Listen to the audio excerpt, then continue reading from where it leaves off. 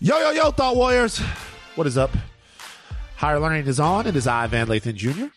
And it's me, Rachel Lynn Lindsay. Rachel Lynn Lindsay. Rachel, I saw a picture of Brian from Colombia. I saw your comment. First of all, it's Brian with the Y. Put some respect on his name. Did I do Brian with the I? You did. I did with the I? My bad, Brian. That's with the Y. Brian swole as hell, man.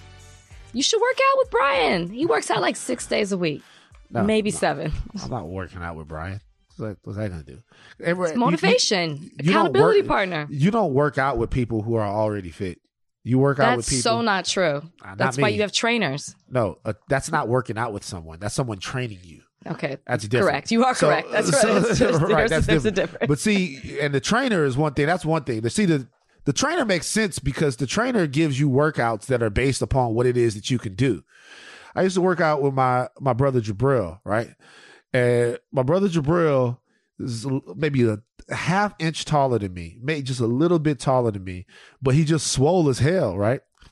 So he's like, yeah, we're gonna get down. Okay, this is what we're gonna do. We're gonna get on the bench. We're gonna isolate. It's pec time. Is that how he talks? Nah, it's just how all dudes who work out a lot talk. That's how they all talk. We're gonna get on the bench. We're gonna work out. It's pec time. Look, what I want you to do, walk over there, grab those 100-pound dumbbells and bring them over here. It's time to pump for the pecs. I'm like, 100 pounds. I've never had a trainer talk to me like that. I'm like, 100 pounds, yeah, dude. It's like we got to lift heavy. You got to go, and I don't want to not do it, right? Because like I don't want to, because I'm not, I'm with him, and so he is going to feel the way, so I don't want to not do it. So I'm straining all of my ligaments and joints and muscles trying to push this shit up. And you know what? No, that's not what I need. I like to do what I like to do. Brian's gonna be having me doing handstand push-ups and those fucking those fucking sit-ups where you put your leg over the bar and you hang like Batman, and then you do a sit-up, and he's gonna like, okay, now do one just 3 inches. Like isolate the lower ab. Nah, that's why y'all should work out, because his workouts are much more simple.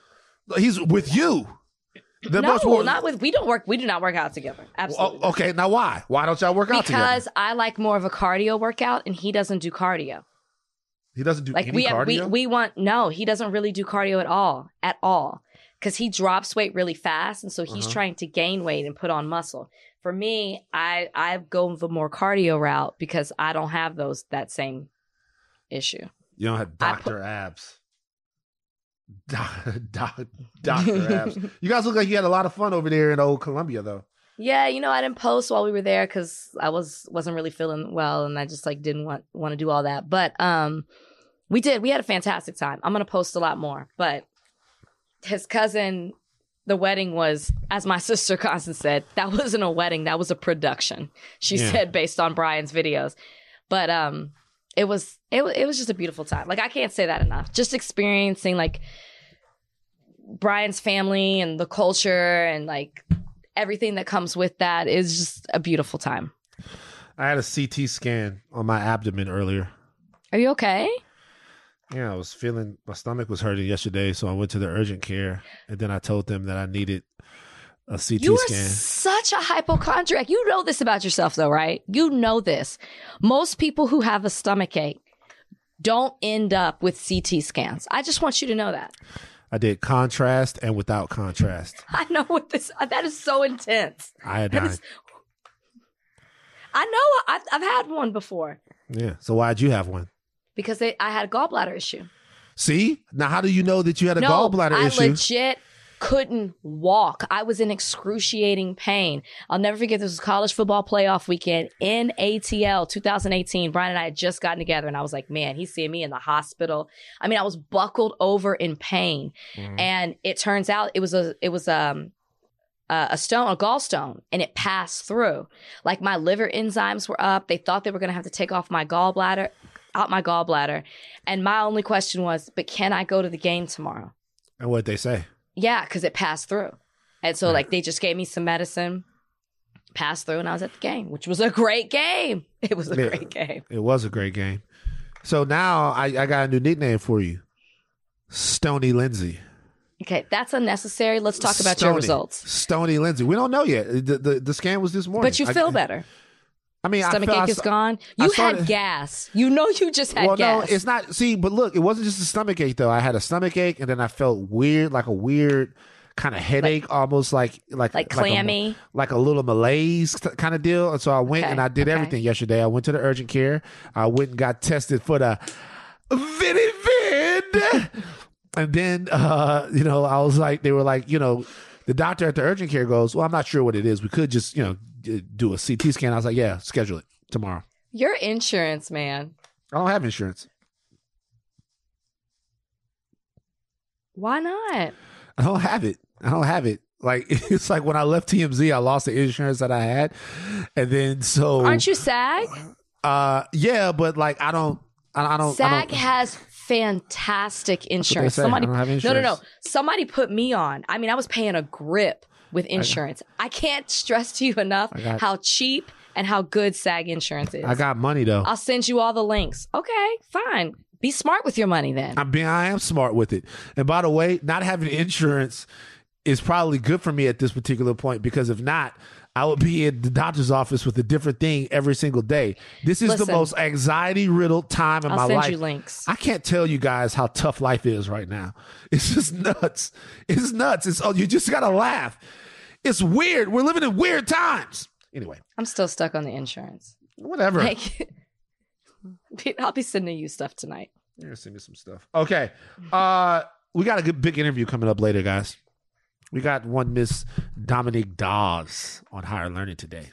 So interesting. What a regal lady. I know. Living out childhood dreams. What royalty. What royalty that we have on this very podcast for people. Royalty.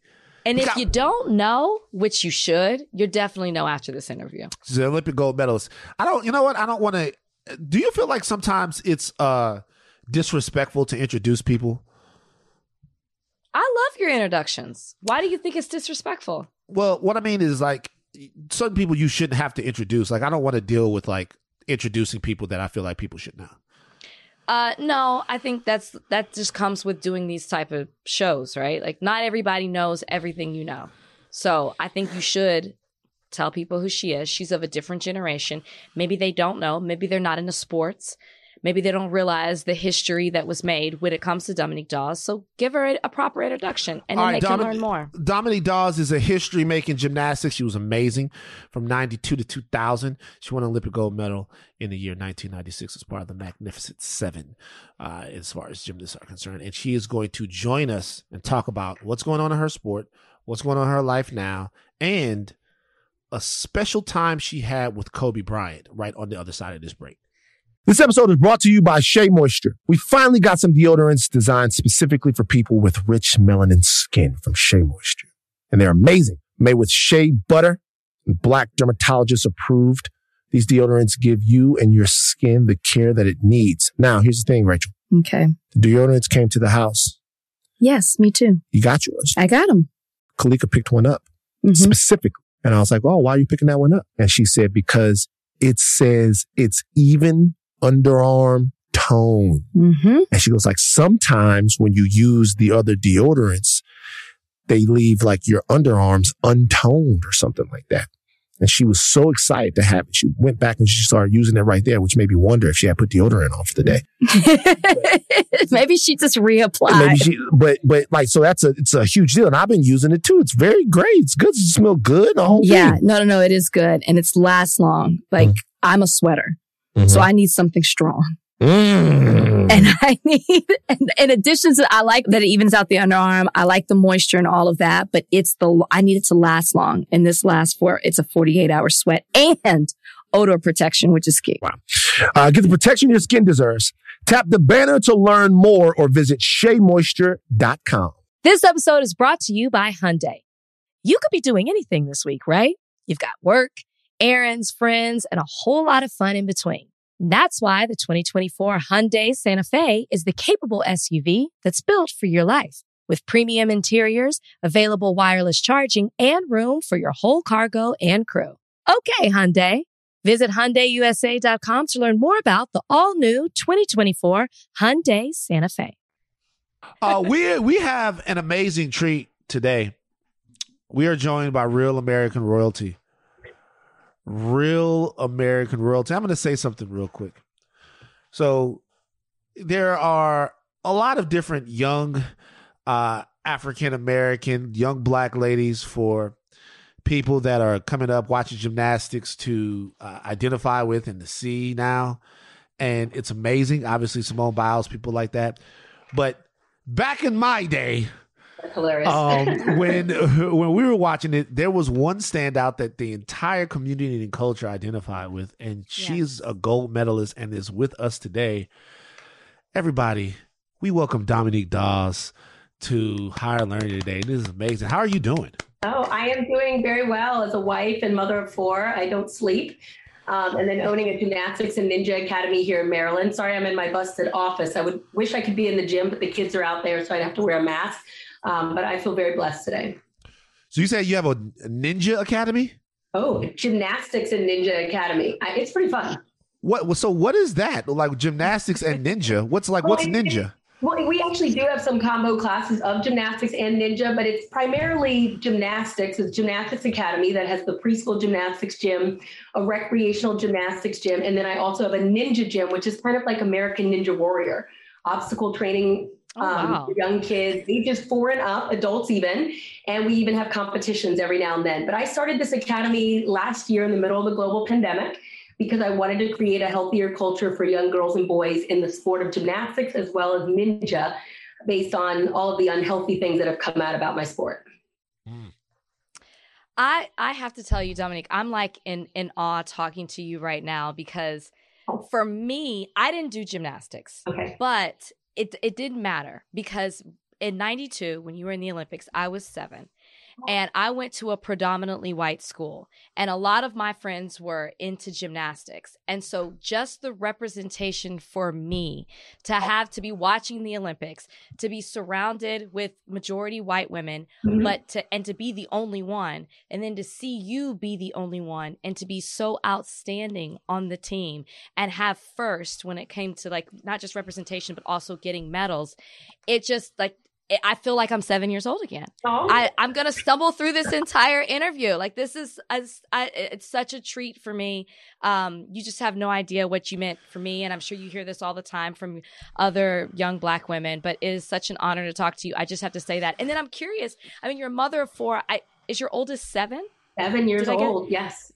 Do they understand who their mother is? They're like, she's mom. Who cares about, what she accomplished in her career? But, with the gymnastics gym, and they're taking classes here, of course, they hear and see what people are saying about me and how in awe they are of my career. And I think my oldest is catching on. She's 7 years old. My next is almost 6.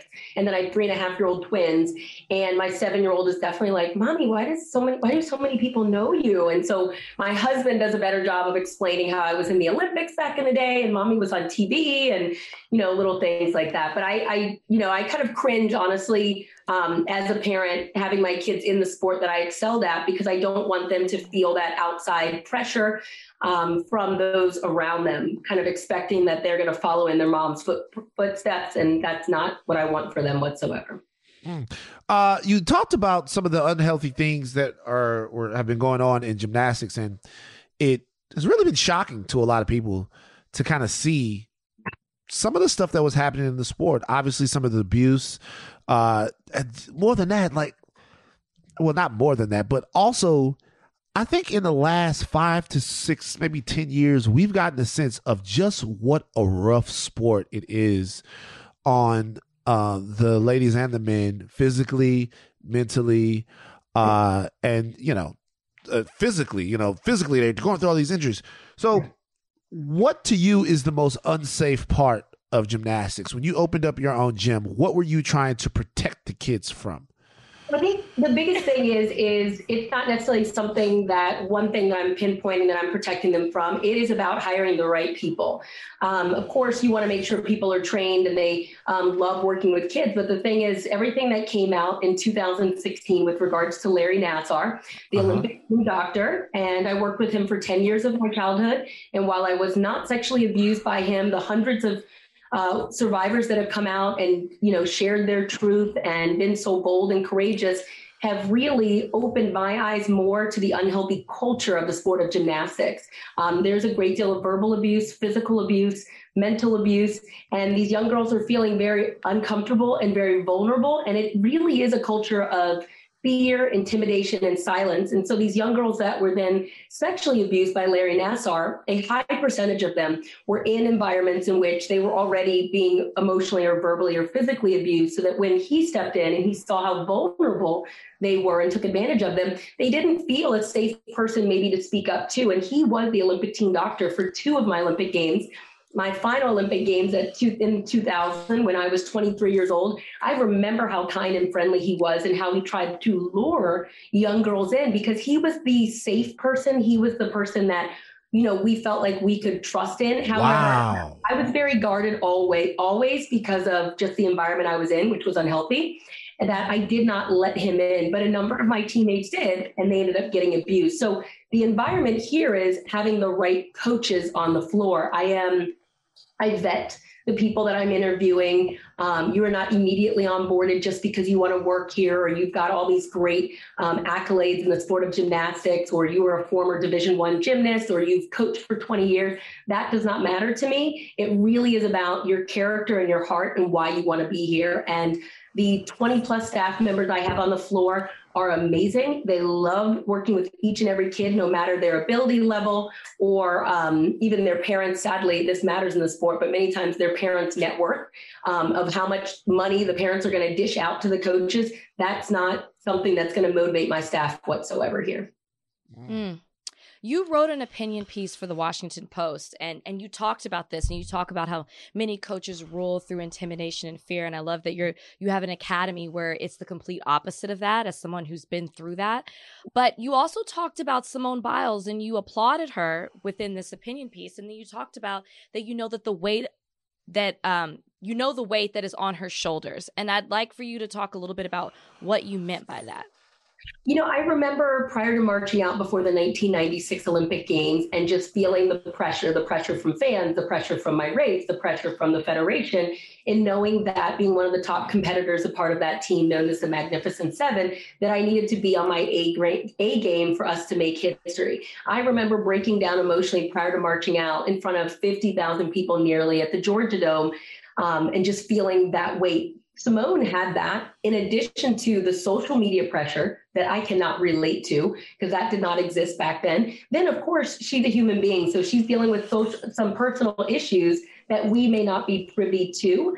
And again, after the Olympics, things came to light that she was dealing with the loss of a family member. That would be tough. And then at these Olympic Games, there were no fans in the stands. She didn't have her family and her friends there to lean on for support during these challenging times. And so I feel for her. But what I love most about Simone Biles is not necessarily her athletic prowess or the amazing accolades that she's achieved in the sport. But I love how she's been so outspoken and very courageous about the need for the sport of gymnastics to change. That matters more to me than anything because she is very committed to changing the culture of the sport of gymnastics. Even one of her interviews prior to the Olympic trials, she mentioned that it's not just about gymnastics anymore. It really is about the next generation. And she's going to be a big leader, a part of that change. Yeah, she's amazing. Yeah. She's amazing. There was a chorus of people who had a lot of criticism for whenever she decided to make space for herself during the Olympic Games. I already see you scoffing at them. You're an Olympian. You've been there. Look, she still got she showed us a little arm there too. Look at that. Like Dominique's still in great shape. Well, I was trying to make sure my internet. No. She was like, she wanted to let me see. She's like, yo. She still got it. She still got it. For somebody who's been there and has been on that stage, is there a situation to where you could have imagined yourself maybe not being able to perform in that moment and maybe getting to that place and going, I don't have it today? It's interesting. I'm very torn about the whole situation. I completely applaud Simone for what she did. She's courageous. It takes a great deal of humility for her to speak out and say, look, I'm not ready to compete.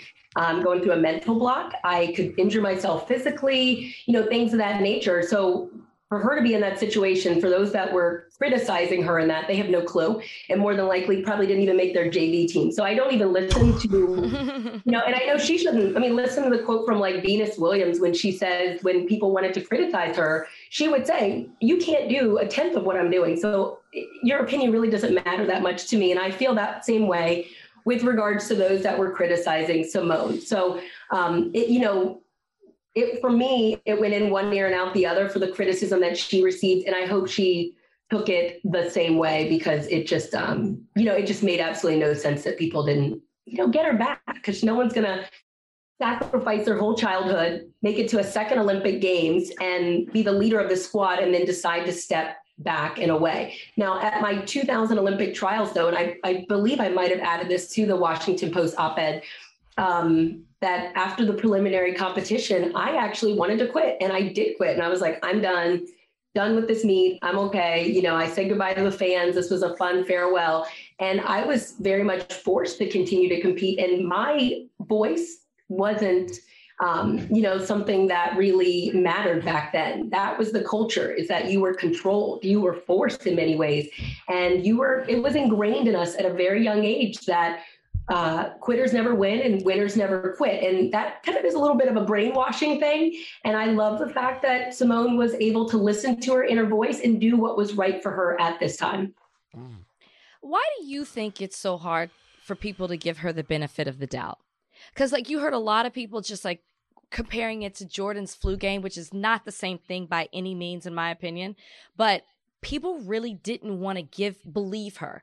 Why? Someone who's been in her shoes before, why do you think that that's the case? Well, because they can't relate. She posted something on Twitter, and then I think she quickly took it down because it might have been a violation of showing footage of their training prior to the Olympics or during the Olympic Games. She showed footage of her going through that mental block, which the young people today call the twisties. It did not have a name back then when I competed. It was called balking, or it was called a mental block. She showed people how she was lost in the air when she was twisting, and that she was concerned for her mental health and, more importantly, her physical health as well.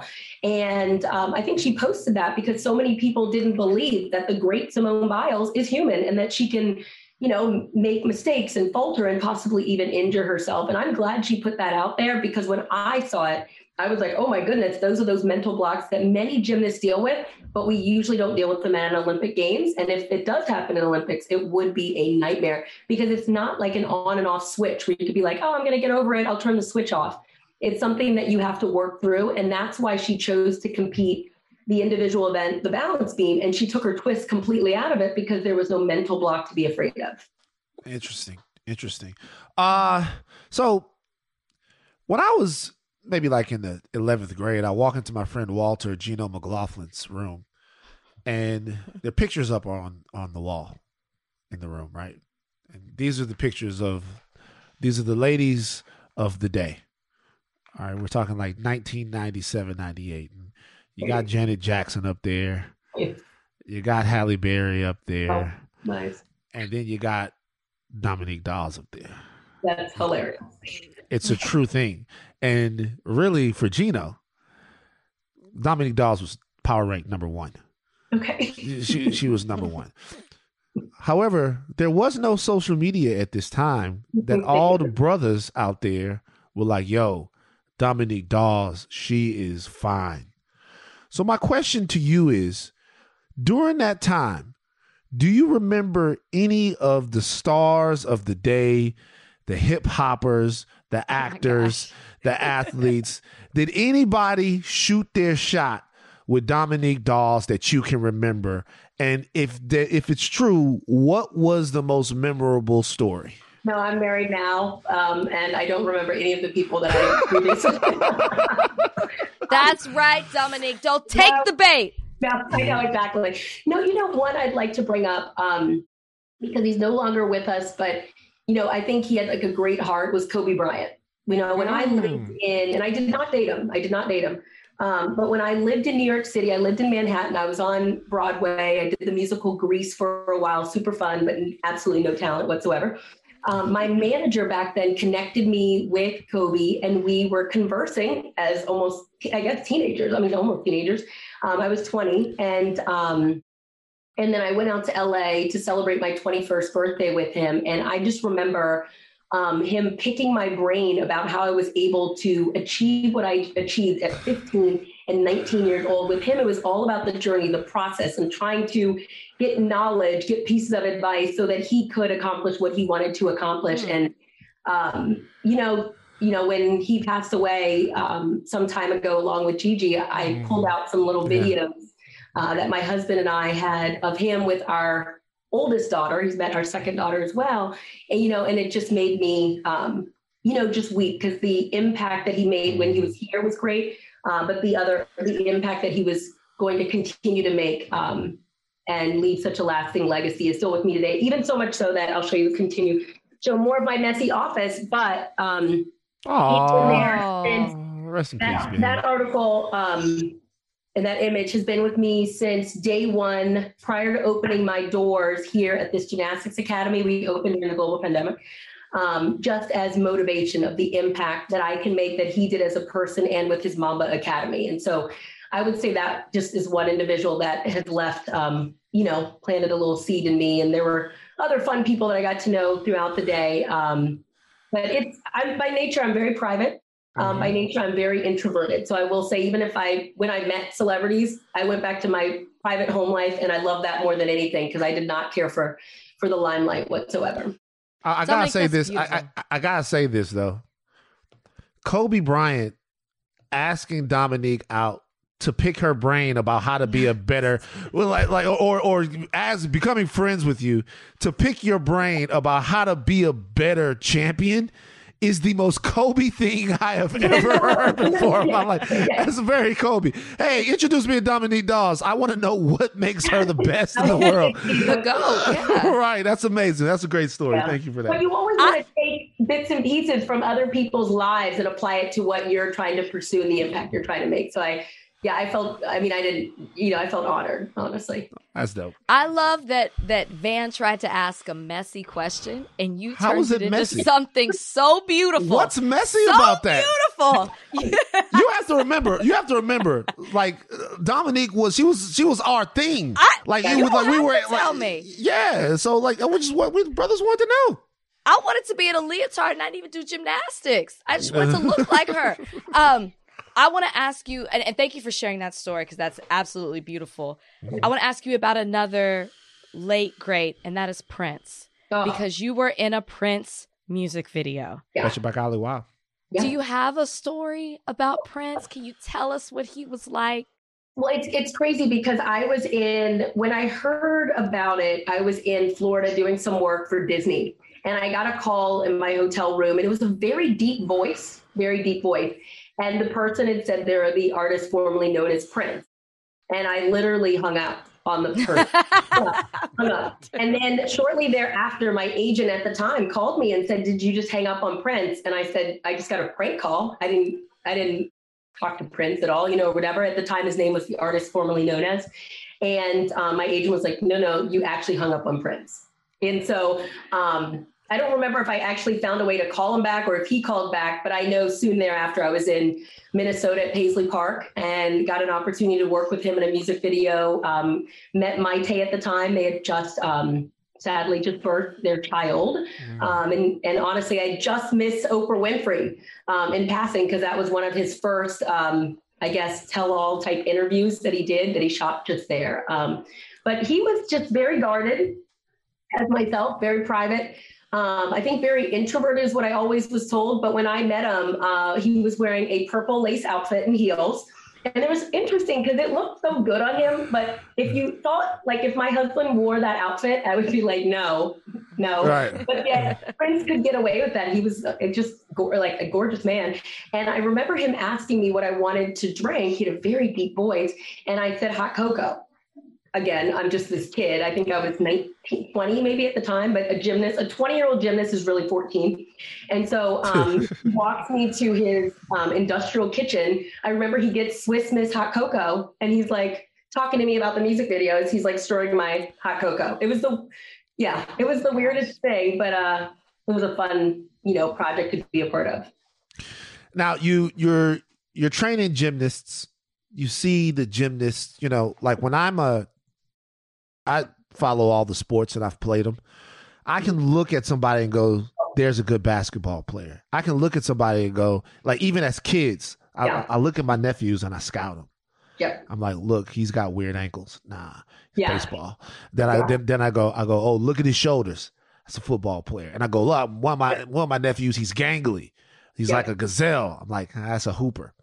Now for you, I got two questions. The first question is, can you look at someone and tell that they would make a good gymnast? Yeah, I can see the it factor the minute they walk through the doors. Now there has to be a number of other things that come to play. They can't be very injury prone. They have to be mentally tough. You can train some people to be mentally strong, but for many kids, they either have it or they don't. I've seen the most talented athletes. They're great in training, and then in a competition, they just can't keep it together. But the overall it factor, I can see almost the minute they walk through the doors. Though at this facility, I'm not about that. That's the thing, and I think that's what's wrong about the sport of gymnastics is that they will look for that it factor, and then that kid is their ticket. That kid is who they're pushing to compete. We don't even have a competitive team. I want it to be about kids having a happy, healthy experience. And what I've sold parents on is our children only have one childhood, and we need to make it a healthy one and a balanced one. And so while I know that I'll develop a competitive team in time, they're not going to train the 36 plus hours a week that I did in the gym. They're not going to live with their coaches.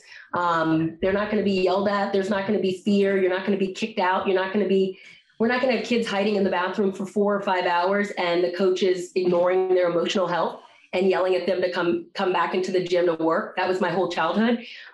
It's going to be a much more balanced and healthy environment where I will be capping hours because I want them playing other sports. I want them learning a musical instrument. I want them having friends that don't wear leotards.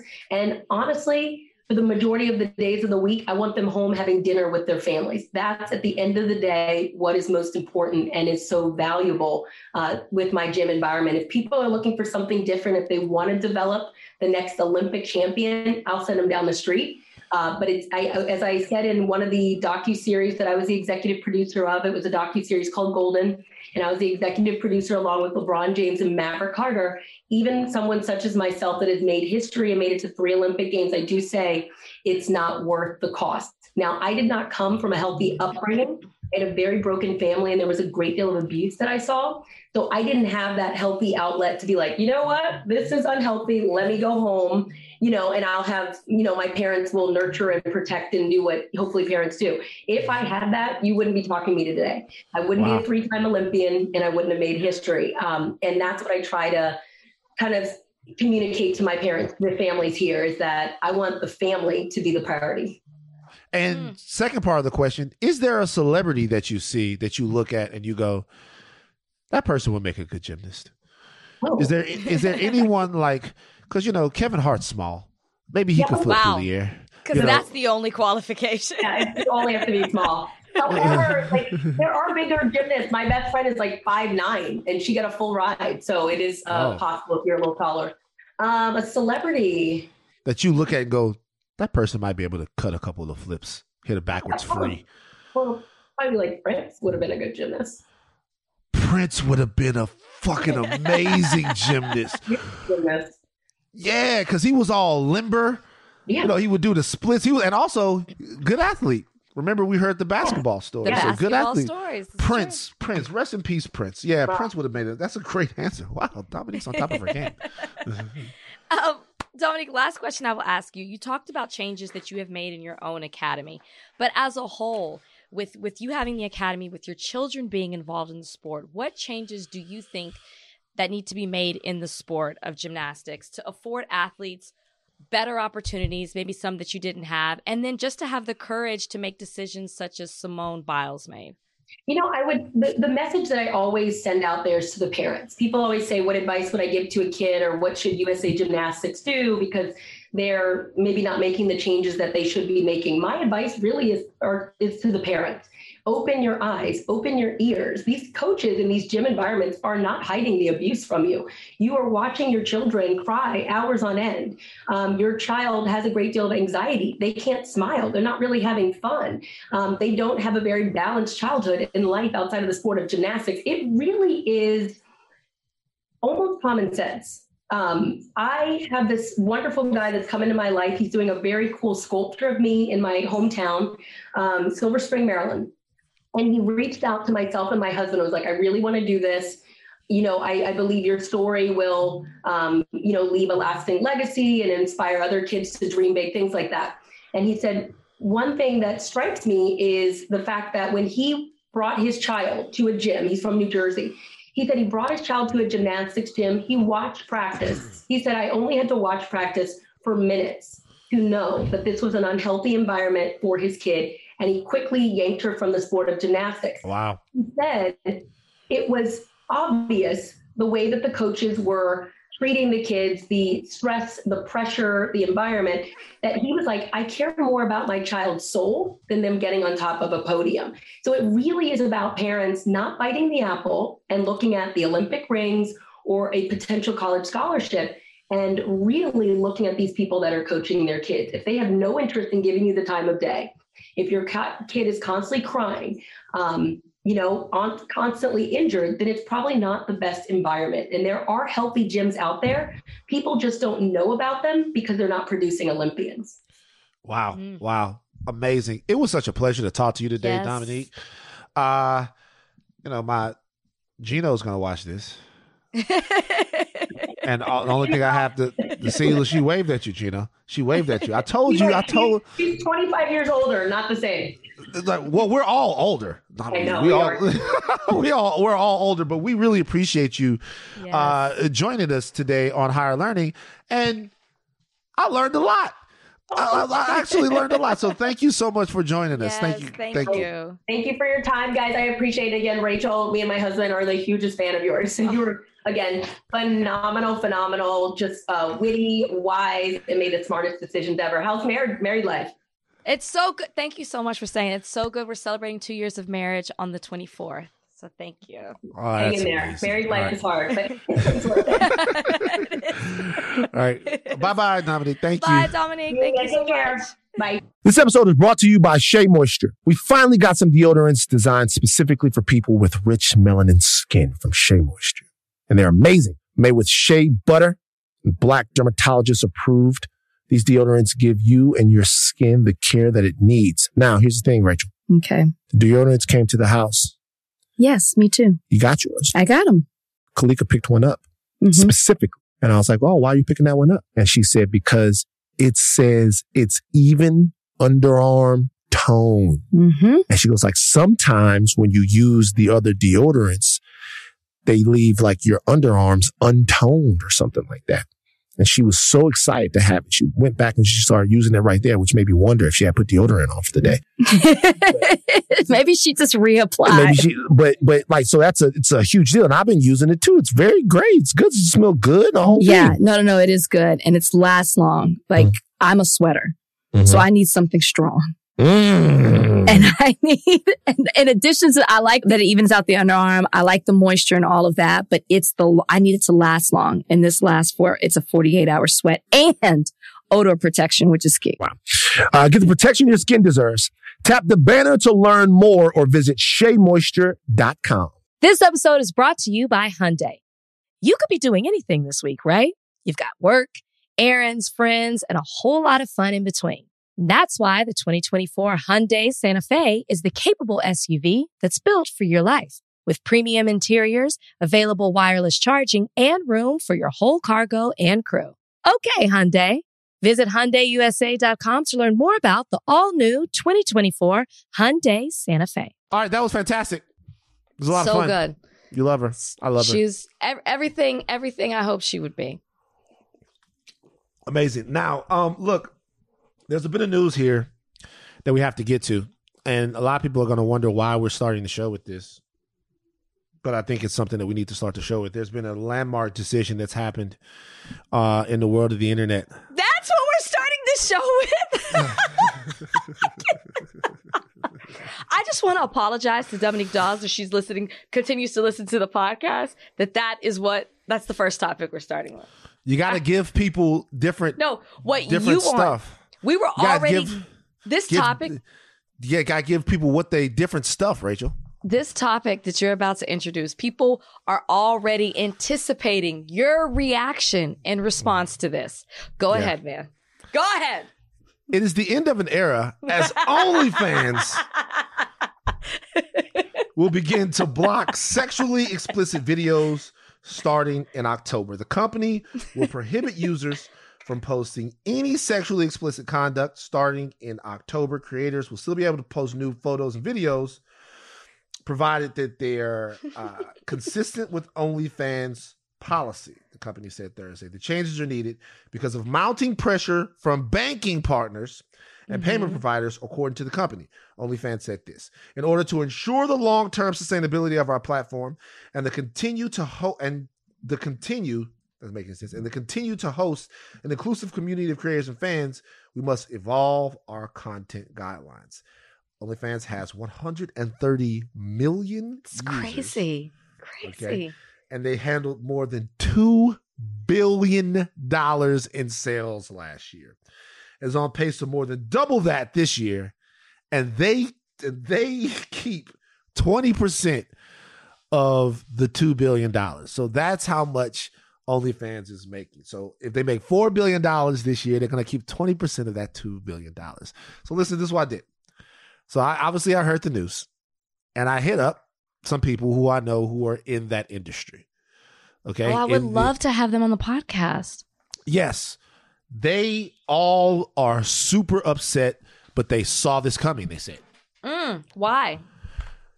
From what I hear in the only streets, it was actually the celebrities that ruined OnlyFans. Oh, because they weren't doing these things.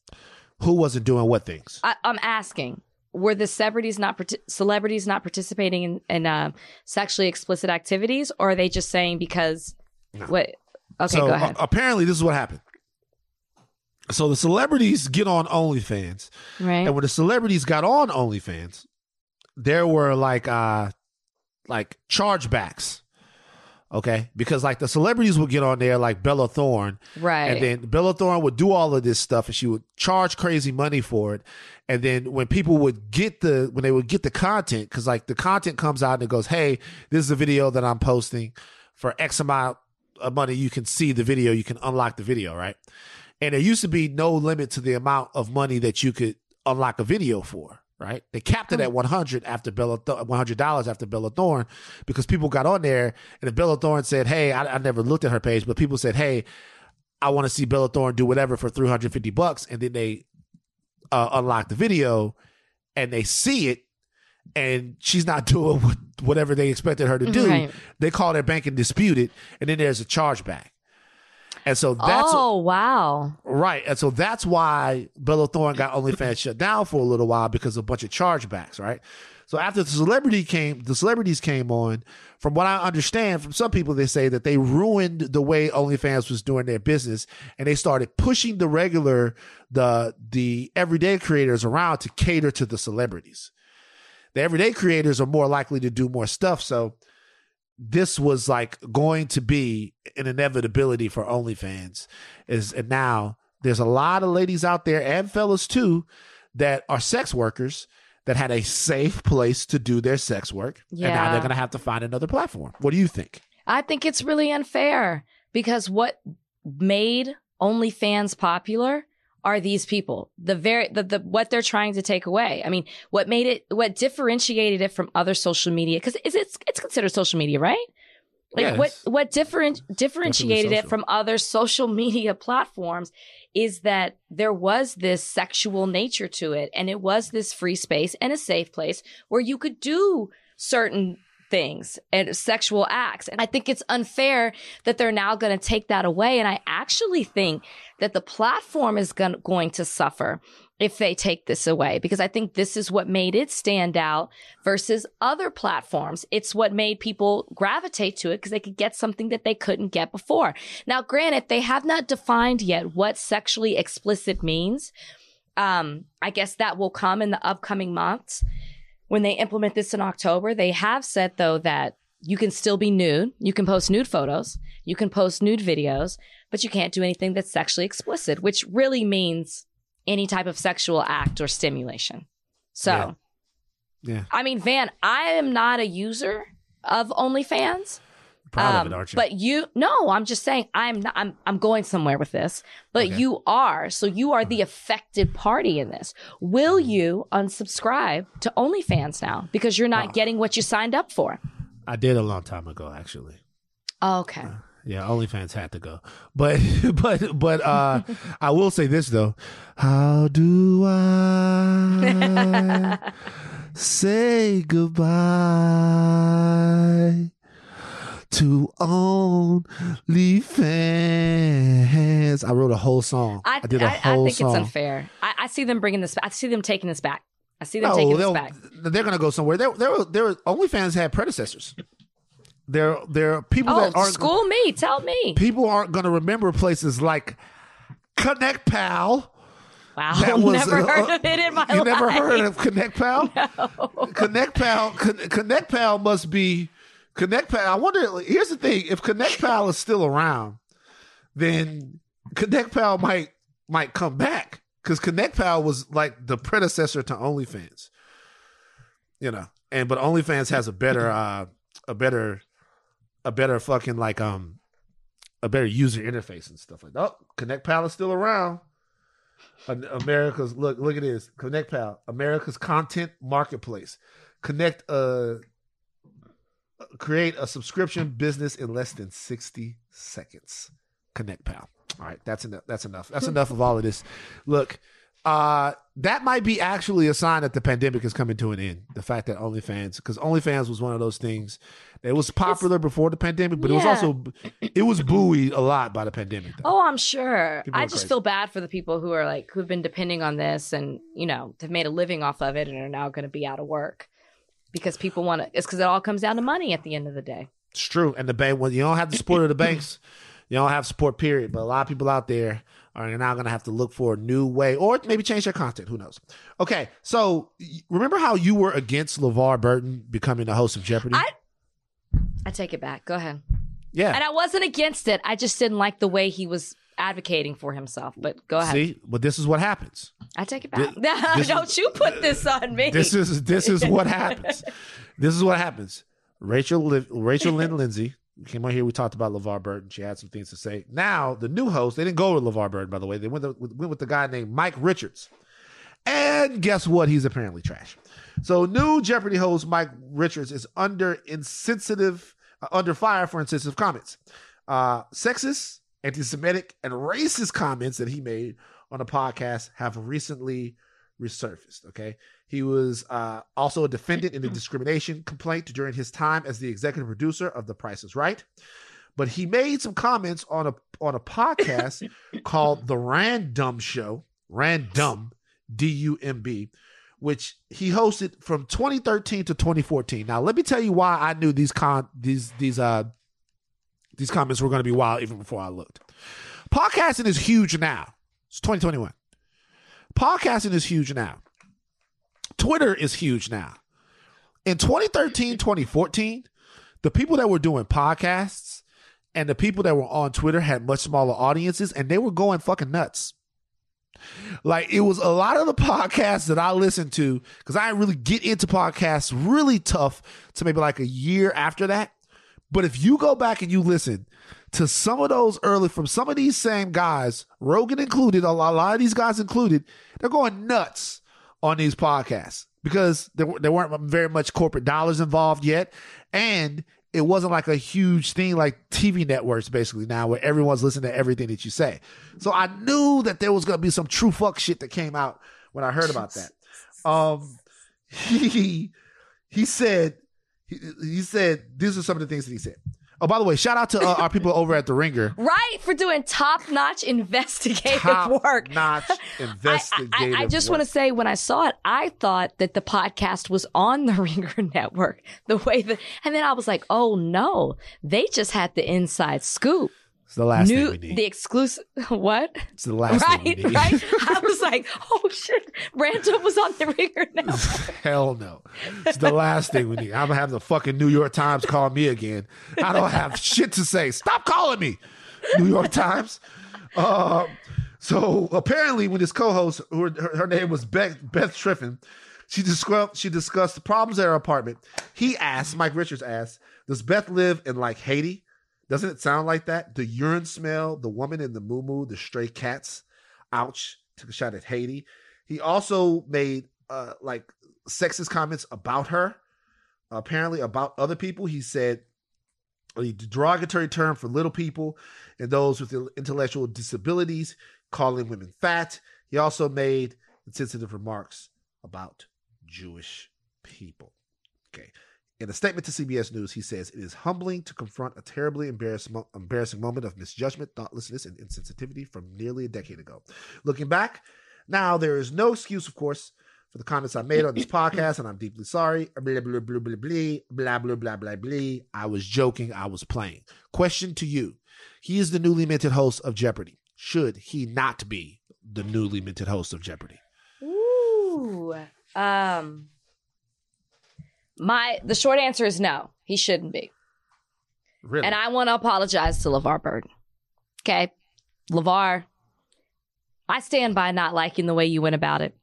However, when I see, I don't like the desperation of it, but when I see the fact that I didn't even know who Mike Richards was. So let's just be clear. I did not want Mike Richards to be the host. I didn't even know who he was until he was announced as the host.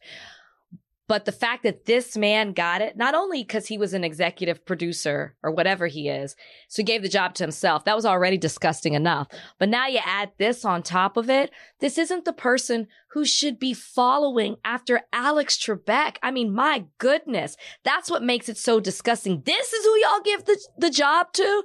And it's hard for me to believe that maybe you didn't listen to his random podcast. It seems like not many people did.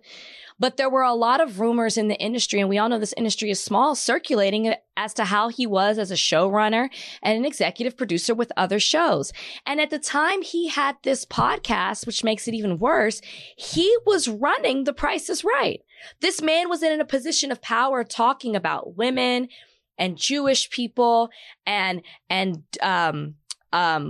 little people and women, larger women-sized women. I mean, it's just absolutely disgusting. And when you had so many other people who wanted the job, who were qualified for this job, who fans wanted to see have this job, and then if you read the article on The Ringer, which I suggest that everybody does, you also learn that this is a man who's been dying to be in front of the camera for a long time. This is a man who kind of set things up as an executive producer with Jeopardy to give himself a better opportunity to be in front of the camera at a better time slot. Not time slot, sorry, the time slot's always the same, but like at a time when more people and eyes would be watching it, and kind of made excuses as to why he got to be on at this time and maybe not a Ken Jennings coming back. Because most people thought Ken Jennings was the one that Alex Trebek had dubbed as his successor, to be the host of Jeopardy. So all that to say, no. I mean, yes, they should let him go. He should not have the job anymore. They should let him go. Now, what do you think I'm going to say? And he should step down. What do you think I'm going to say? You're going to say no, they shouldn't. But I'm going to say no, they shouldn't. But wait. If it was just this podcast, right? If it was just this podcast and he made these comments, I would say he should keep his job. But what the Ringer article shows is that this man has a history of being this way. It shows that nothing has changed. It shows that he hasn't learned his lesson. He hasn't learned his lesson, and he only apologized after getting caught. You can literally backtrack this to a decade's worth of stuff. The man shouldn't have the job. It's a disgrace. That's a well taken point. Like, to be honest with you, that's a well taken point. For those comments that he made on the podcast alone, no. But if there's a history of him being a certain way in the workplace, then you can't do it. This is my thing. And I hate to sound like this, but, they went safe again. They went straight-laced and white again, and it came back to bite them in the ass. But they could have chose Ken Jennings. Why not? Ken Jennings is fine, but just give LeVar Burton the damn job. Give Robin Roberts the damn job. Let us have a little chocolate in our Jeopardy. You know what I'm saying? because we'll have a Gilles Pardee. Can we have it? But no, this is a serious situation. Well, obviously, I don't like going back to people's old tweets and old things and then haranguing them and doing all of that. That's not my fucking thing. I think that you can play that game with almost anyone. Sure. So like, I don't do that. But to your point, there's a lot more here than just that, and it's a very well taken point. And we have to see what they're gonna do. Like, it's gonna be difficult to have somebody in a spot where they're supposed to be absolutely beloved, because that's what Alex Trebek made that spot. A spot where you're absolutely beloved, where the audience, think about Jeopardy. The audience comes on and they might catch a run with one of the stars, with one of the contestants every now and again. They might like them. They might develop something. The thing about it is that the person that they absolutely have to love is the host. Right. That's who they have to love. And so we'll see what comes of this. Also, we'll get to see if there's a difference between outrage on Twitter and outrage in the real world, because there's a chance that Jeopardy's demo is not as loud on social media about this guy as we would think that they are. And if there's any way that the production company can actually ascertain that, if they can actually come to that conclusion that it's not going to make that big of a deal, they'll probably stick with him, because there's a reason why they picked him. They're going to stick with it. He's his own boss. Yeah, but no, he doesn't have to be the guy at Jeopardy. People say, like, they could somebody can come in and be. So let me ask you this: if they decide to remove him, or if he decides to remove himself, which is what I think is the noble thing to do. You know what? Like, this is my show, and I'm becoming a distraction at this point. So I'm going to step down for the greater good of the show, and it should be somebody else hosting it. That's what he should do, but he's not, because this is a man who's wanted to host a show for as early as 2003, according to the article. But if he does remove himself, do you think LeVar Burton should take it?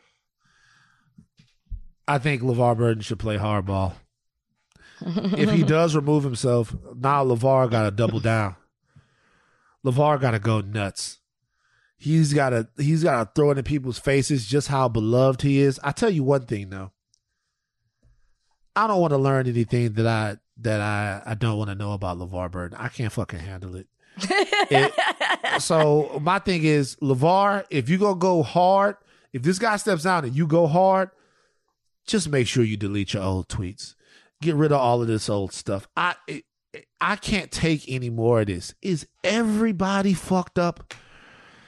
Is everyone fucked? I mean, I don't give a fuck about this Mike Richards guy, but everybody's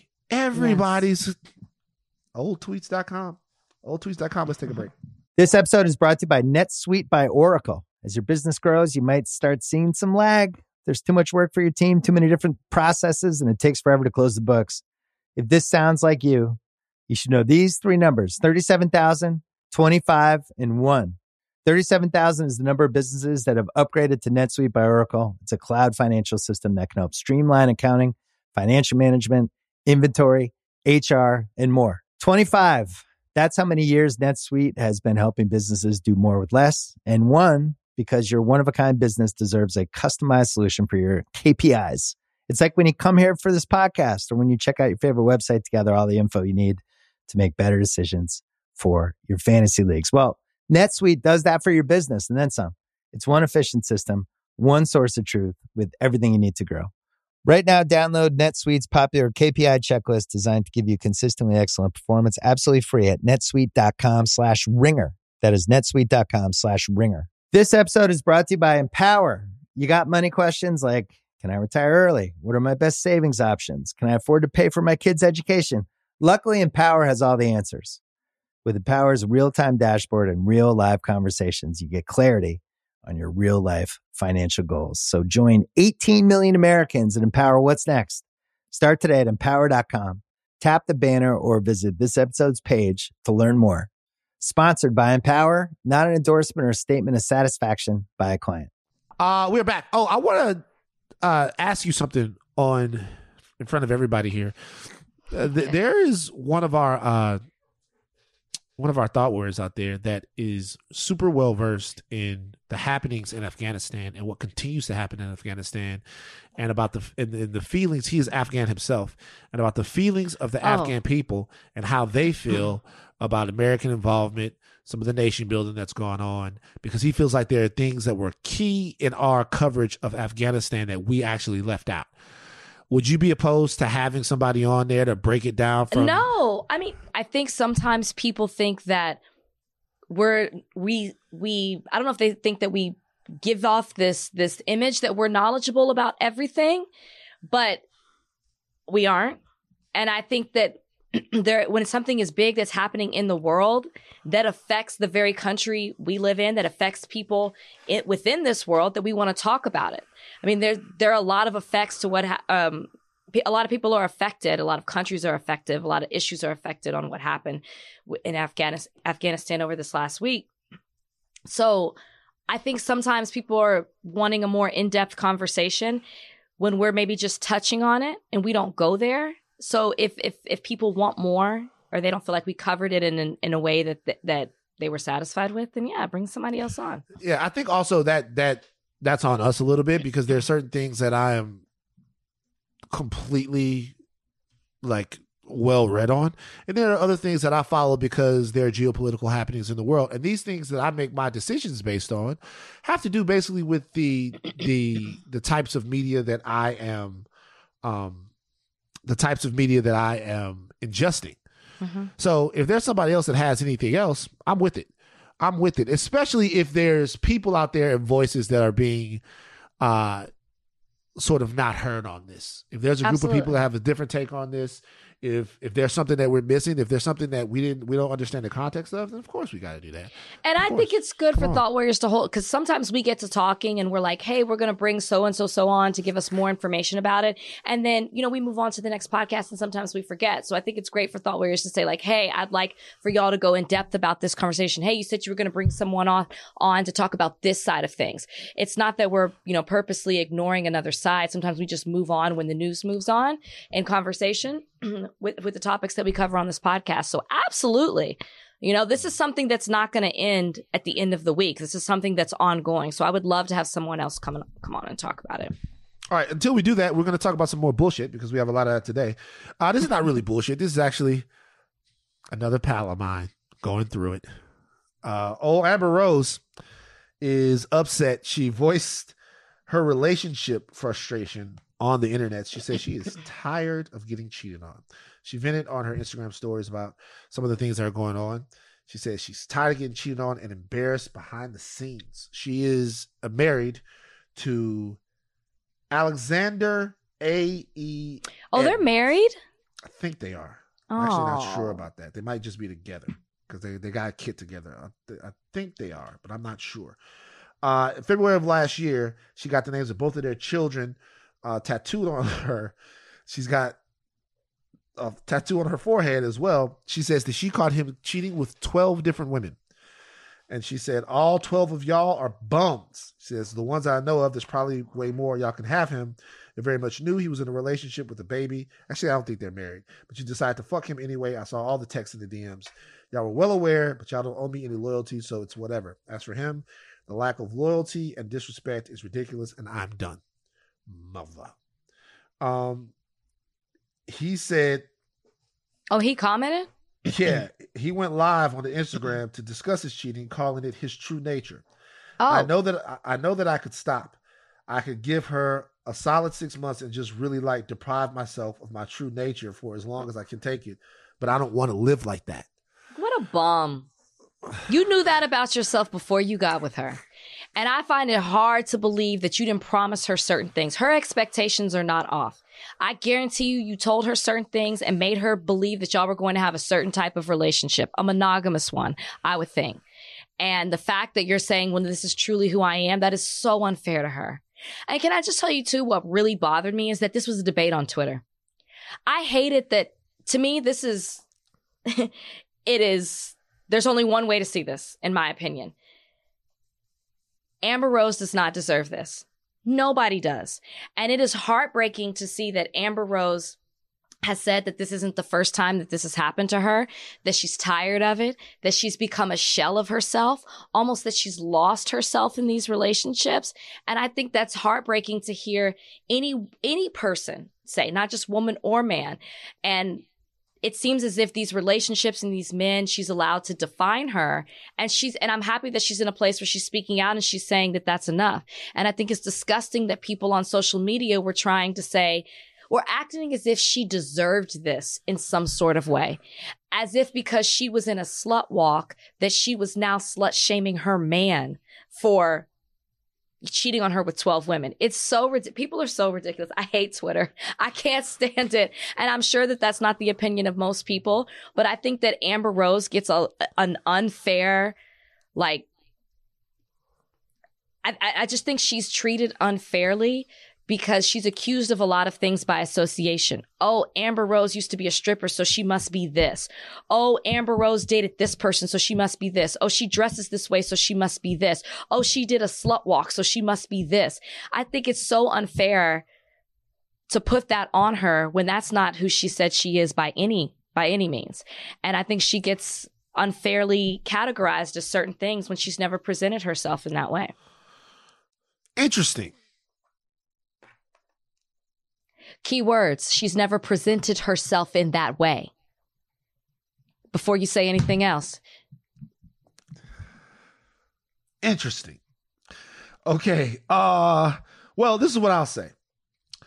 Amber Rose is a very sex positive woman. She doesn't make any apologies about who she is or what she does. She never has. Okay, she never has. Like, she absolutely never has made any apologies about who she is, what she's done, what she's been through ever. She actually, people were throwing it in her face that, I guess back in 2015, she said all men cheat, all men do this, all men do that, blah, blah, blah, blah, blah, whatever. So she had apparently acknowledged something like this. She's very open about what she thinks it means to be a sex positive woman, what she thinks the word slut means, the fact that she wants to take the power back from the word slut. And so a lot of people think that that means that Amber Rose has to continuously enter into situations that she obviously doesn't want to be in, meaning she wants a loving monogamous relationship, and because she's a certain way or because she has a certain freedom that she's given herself, by the way, that she should have to deal with anything except that. And so that's kind of the thing on Twitter. The thing is, you said you was a slut, though. You said you was a slut. You said you was a slut. It was just a tired argument. I'm gonna be honest with you. I expected you to go. I expected you to zag here. I expected a little bit. What? I expected you to zag here. I was gonna zig and you were gonna zag. No, I know you like to put that on me. I know you like to. Oh, you do. Oh, you do. What do I like to put on you? You love to put that I'm judgmental, that I'm a prude. Now, have I ever said that? Oh, yes. Have I ever said that? Wait. I've said that you're judgmental. Let's go back to 7 dicks. Remember that conversation? You called me prude. You said I was prudish. No. I said it comes off as prudish. I would never call you a prude. It's like you implied. Excuse me. It was implied. But look. 7 dicks though. If we talk about 7 dicks, that was a good thing. She wants to suck 7 dicks. She's sucking the 7 dicks. We could go back and rehash that. It'd be one thing if she walked into the room, the 7 men were there, and they did it. She was with one man in one room, and they busted in on her. To me, it's just a totally different scenario. You know, it's a totally different scenario. If she had her OnlyFans and she was like, "Hey guys, tonight it's 7 dicks. That's what's on the plate tonight."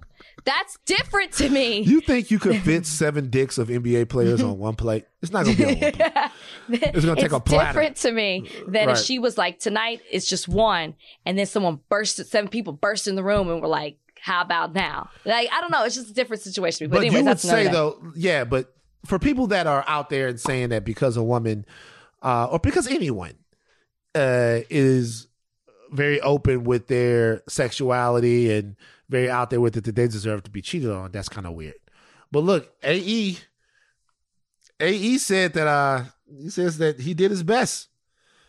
He said that he did his best, and now it's kind of a thing. Do you think that Amber will ever find love? Amber should come on the podcast. Yeah, I hope so. I would love to talk to her. Like, I like Amber Rose, and I just think it's totally unfair that people put certain connotations on her by maybe something from her past, or like, just because you're a stripper doesn't mean that it equals this.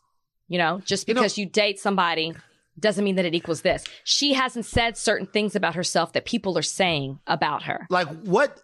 That's interesting to me. What hasn't Amber Rose said about herself? Just because she might be like dressed a certain way, she doesn't brag about or maybe write a tell-all book, or maybe, you know, post certain things on social media for attention to imply. What? Are we talking about the same? You know, I love Amber to death, but are we talking about the same person? Has she written a tell-all book? I'm sorry, did I miss that? She hasn't written a tell-all book, but she certainly posts on the gram. Amber Rose got OnlyFans. No, I'm not talking about dressing a certain way, like being sex positive and dressing in a provocative way. I'm not talking about that. I'm saying like posting things to get attention or get a rise that maybe might not be true on social media. Oh, okay. Right? It's different. Like there are girls who do that. It's different from just because she dated high profile people doesn't equate this. That's a totally different situation. She's not bragging about certain escapades. She's not writing about it. She's just living her life. It's like, oh, I dated this rapper. Oh, I dated this person. That's the lifestyle that she's in. Like, she did go on TV. She did go on TV and thank Wiz Khalifa for nutting in her face. Okay, that sounds sex positive to me. And they were in a public relationship. But wait, they were in a public relationship together. They have a child together. It's not like it wasn't known that she was with. They both have talked about stuff. It's not like people didn't know she was with Wiz Khalifa. And she's like, hey guys, guess what? I was with Wiz Khalifa and I like that he nutted in my face. That's not what happened. That's totally different from somebody saying, hey, I'm going to give a code name and I'm going to write, say this about you. No, but I'm just saying, or like, no, but like that, there's not only one person has done that is my point. Right. I'm just saying, there's a difference is my point. Okay. I get it. And I agree. And so I look at her, I think people put her in a certain category that other people are in, and she's actually not doing those things. I think there's a difference. Yeah. There are white people who bathe. Did you just give up on all white people? I kind of did. Oh, okay. Because I even had more white people. Shout out to the white people that hit me in the DMs. There was a lovely thought warrior that hit me in the DMs and was like, I'm white and I didn't really bathe that much until my husband, who's black, told me I needed to bathe more. That actually happened. I won't say her name, but she's well, a nice shout out lady. to him for like making a difference. Yeah, and it's crazy because when you in look a small at her, way, but thanks for that. When you look at her, you wouldn't think that she didn't bathe. How can you look at that's judgmental to look at somebody. That's judgmental. What the fuck are you talking about? You can look at some people and tell that they're not. Come on, man. Okay. Well, then you can't look at people and be like, oh, because she looks a certain way, she definitely bathes. Clearly, you're wrong about that. Absolutely, and that's what I'm learning. But the reality is, there are certain people that you can look at them and tell, like right away. You know, Gary Busey. You think Gary Busey has days where he just goes, I'm not doing that to Gary. I've actually been around him before, and he didn't smell. By the way, just because you don't bathe, that doesn't mean that you smell. That's true too. There's a lot of levels to this. Now, can I ask you a question? Mm-hmm. Seriously. Mm-hmm. And it's for everybody out there. Because of the pandemic, are you bathing less? Because there's a lot of people who bathe. Okay, this is a good question. There's a lot of people who bathe. These are celebrities that talk about they just don't bathe. But because of the pandemic, are you bathing? I will say this. There are days now that I've caught myself like brushing my teeth for like the first time at like 12:30 in the day. Just during the pandemic, 100%. Yeah, you just happened. Wake up late, take your time. Sometimes in the pandemic, if I didn't leave the house, I didn't take a bath. Here we go. I didn't. I might have skipped a day. How many days do you think you skipped in a row? Not more than one. Not more than one. I just couldn't do it. Yeah. Well, but see, another thing about me is... Oh my God, I cannot imagine skipping 2 days of bathing. It's like I be playing with Bozeman and stuff. Like, I'm not going to take a bath. Like, Bozeman come over. Bozeman, my best friend. My road dog, my number one guy. He comes over. He jumps up. He's big now. He jumps up. When he jumps up, Bozeman can jump up and put his paws like on my shoulders. Right? He jumps up in the middle. Bozeman's a grown man. Yeah, Bozeman's grown. He jumps up, and so when he does that, I hug him. Hey, buddy, how you doing? It's Dad. Give you a hug. And you don't think I'm gonna go take a bath? The fucking dog is running all over the place. I have to stop Bozeman from doing such disgusting things. Oh, it's a big pile of shit. Let me go roll in it. No, Bozeman, no. Oh my God, Copper would never. Nah, Bozeman's going for it. Bozeman's like Bozeman, dead bird. Let's go put my nose in it. Bozeman, stop with the dead bird. Yeah. You see this dead bird on every walk. We know Copper not doing that. Copper, no, he's very different. He's very stuck up. He is. Anyway, Drew Barrymore says that she bathes her children. She says she bathes her dogs on the weekdays. On the weekdays. I'm like, you're at school all day. But when they were, I'm like, bathe every night. On Saturdays and Sundays, she's a little more relaxed with the hygiene routine. That kind of makes a little sense. But on the weekends, it's like, you're in the salty ocean. Who cares? You're fine. I guess I'm a 5-day-a-weeker with a possible 6th day. That's all we can expect from the whites right now. She's the grand wizard. Stop. Don't do that to her. Cut that out. All right. Look, what else we got here? We got more stuff. Blah, blah, blah, blah, blah, blah, blah, blah. Oh, real quick, I want to shout out my unexpected ally of the week. I'll talk about him later, but it's a really good one this week. All right.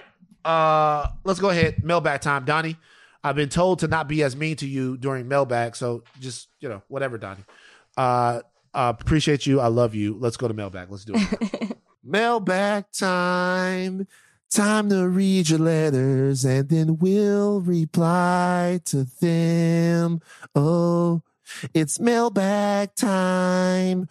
Write us with your queries and we'll chime in. All right. From @Bloomsta, I think I said that right. If your co-host was a color on the rainbow, what color would they be? Come on, guys. You don't want to pick a color for me? Red.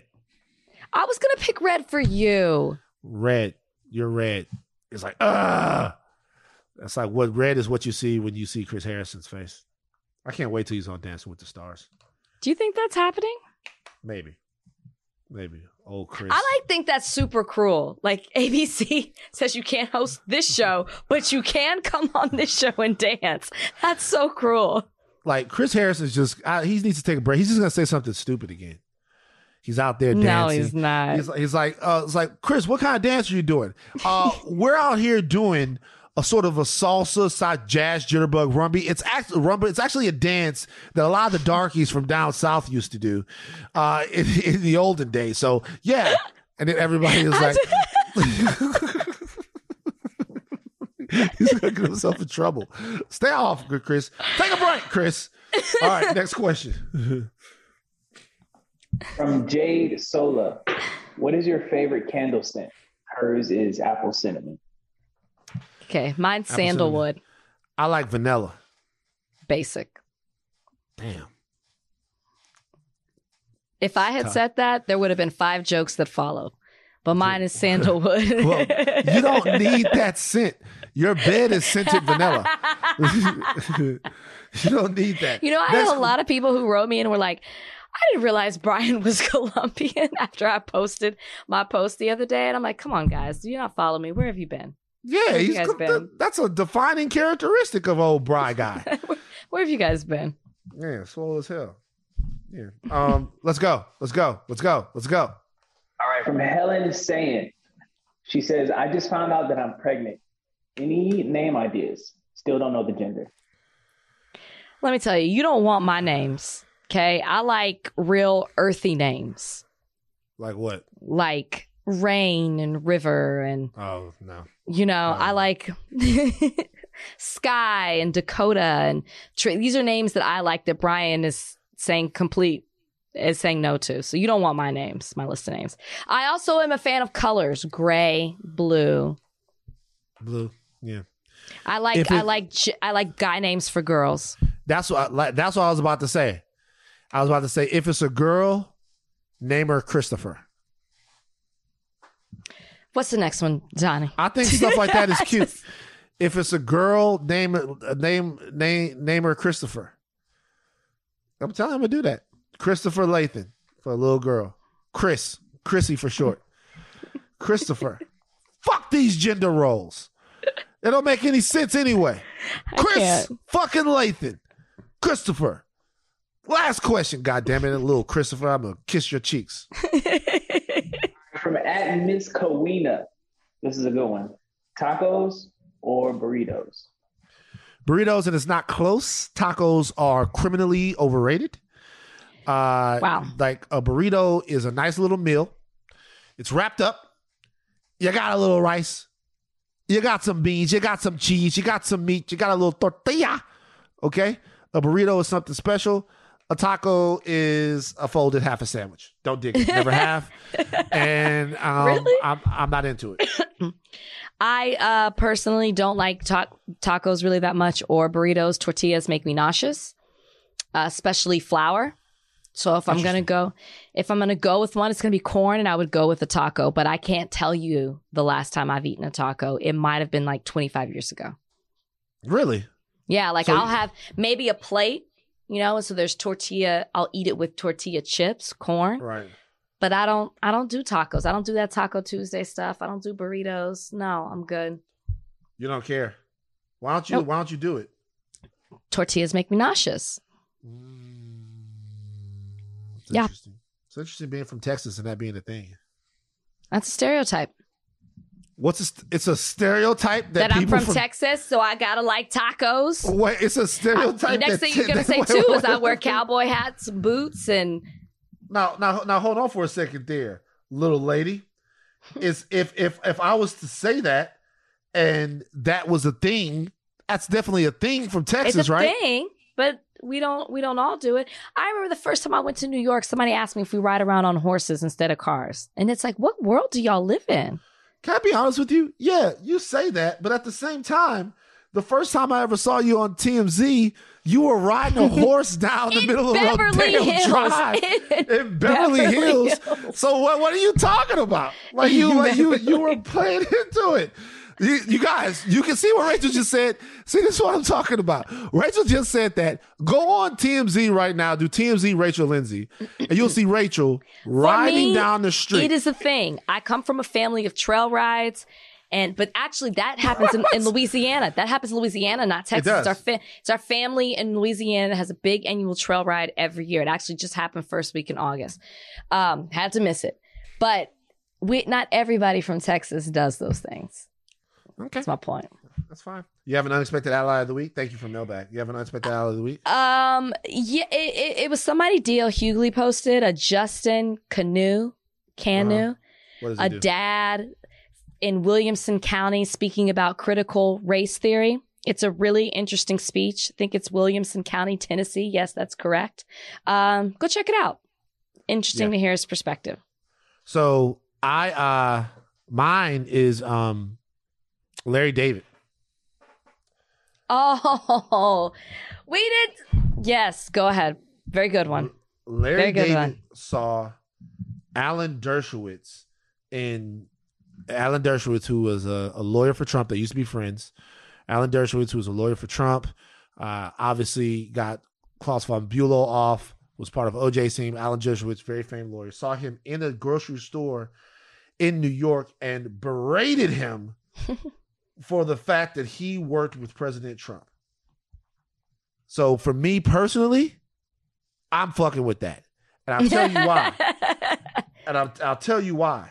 They used to be friends. If this was a guy that he just saw someplace and it was like, whatever, that's one thing. But the fact that they used to be friends and he's disappointed in his friend and he took the time to tell him, even though his friend's a big public person, I'm with that. Larry David is who he says he is, and he means what he says. Shout out Larry David for doing your thing, bro. Let me ask you this. As a fan of Curb Your Enthusiasm, you are, I am as well. Did you really think that the way the episodes play out and the way we see Larry David navigate each episode and his life in that mirrored real life? Yes. Interesting. I mean, I guess I thought it was loosely based off of him, but then after hearing this story, it was like, Larry David. It's the real guy. This is really who he is. It's the real guy. It's the real guy. All right. That is it for us. Take your thinking caps off, but do not stop learning. A big thank you to Dominique Dawes for joining us today on Higher Learning.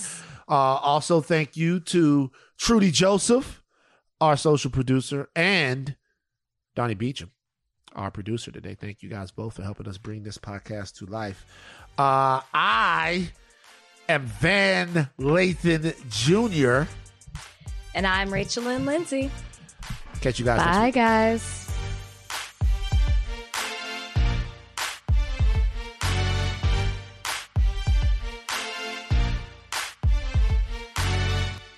This episode is brought to you by Lululemon. Guys, if you're ready for a new pair of pants, try one of Lululemon's ABC pants. They're made to make you look and feel good. And there's lots of different styles to choose from.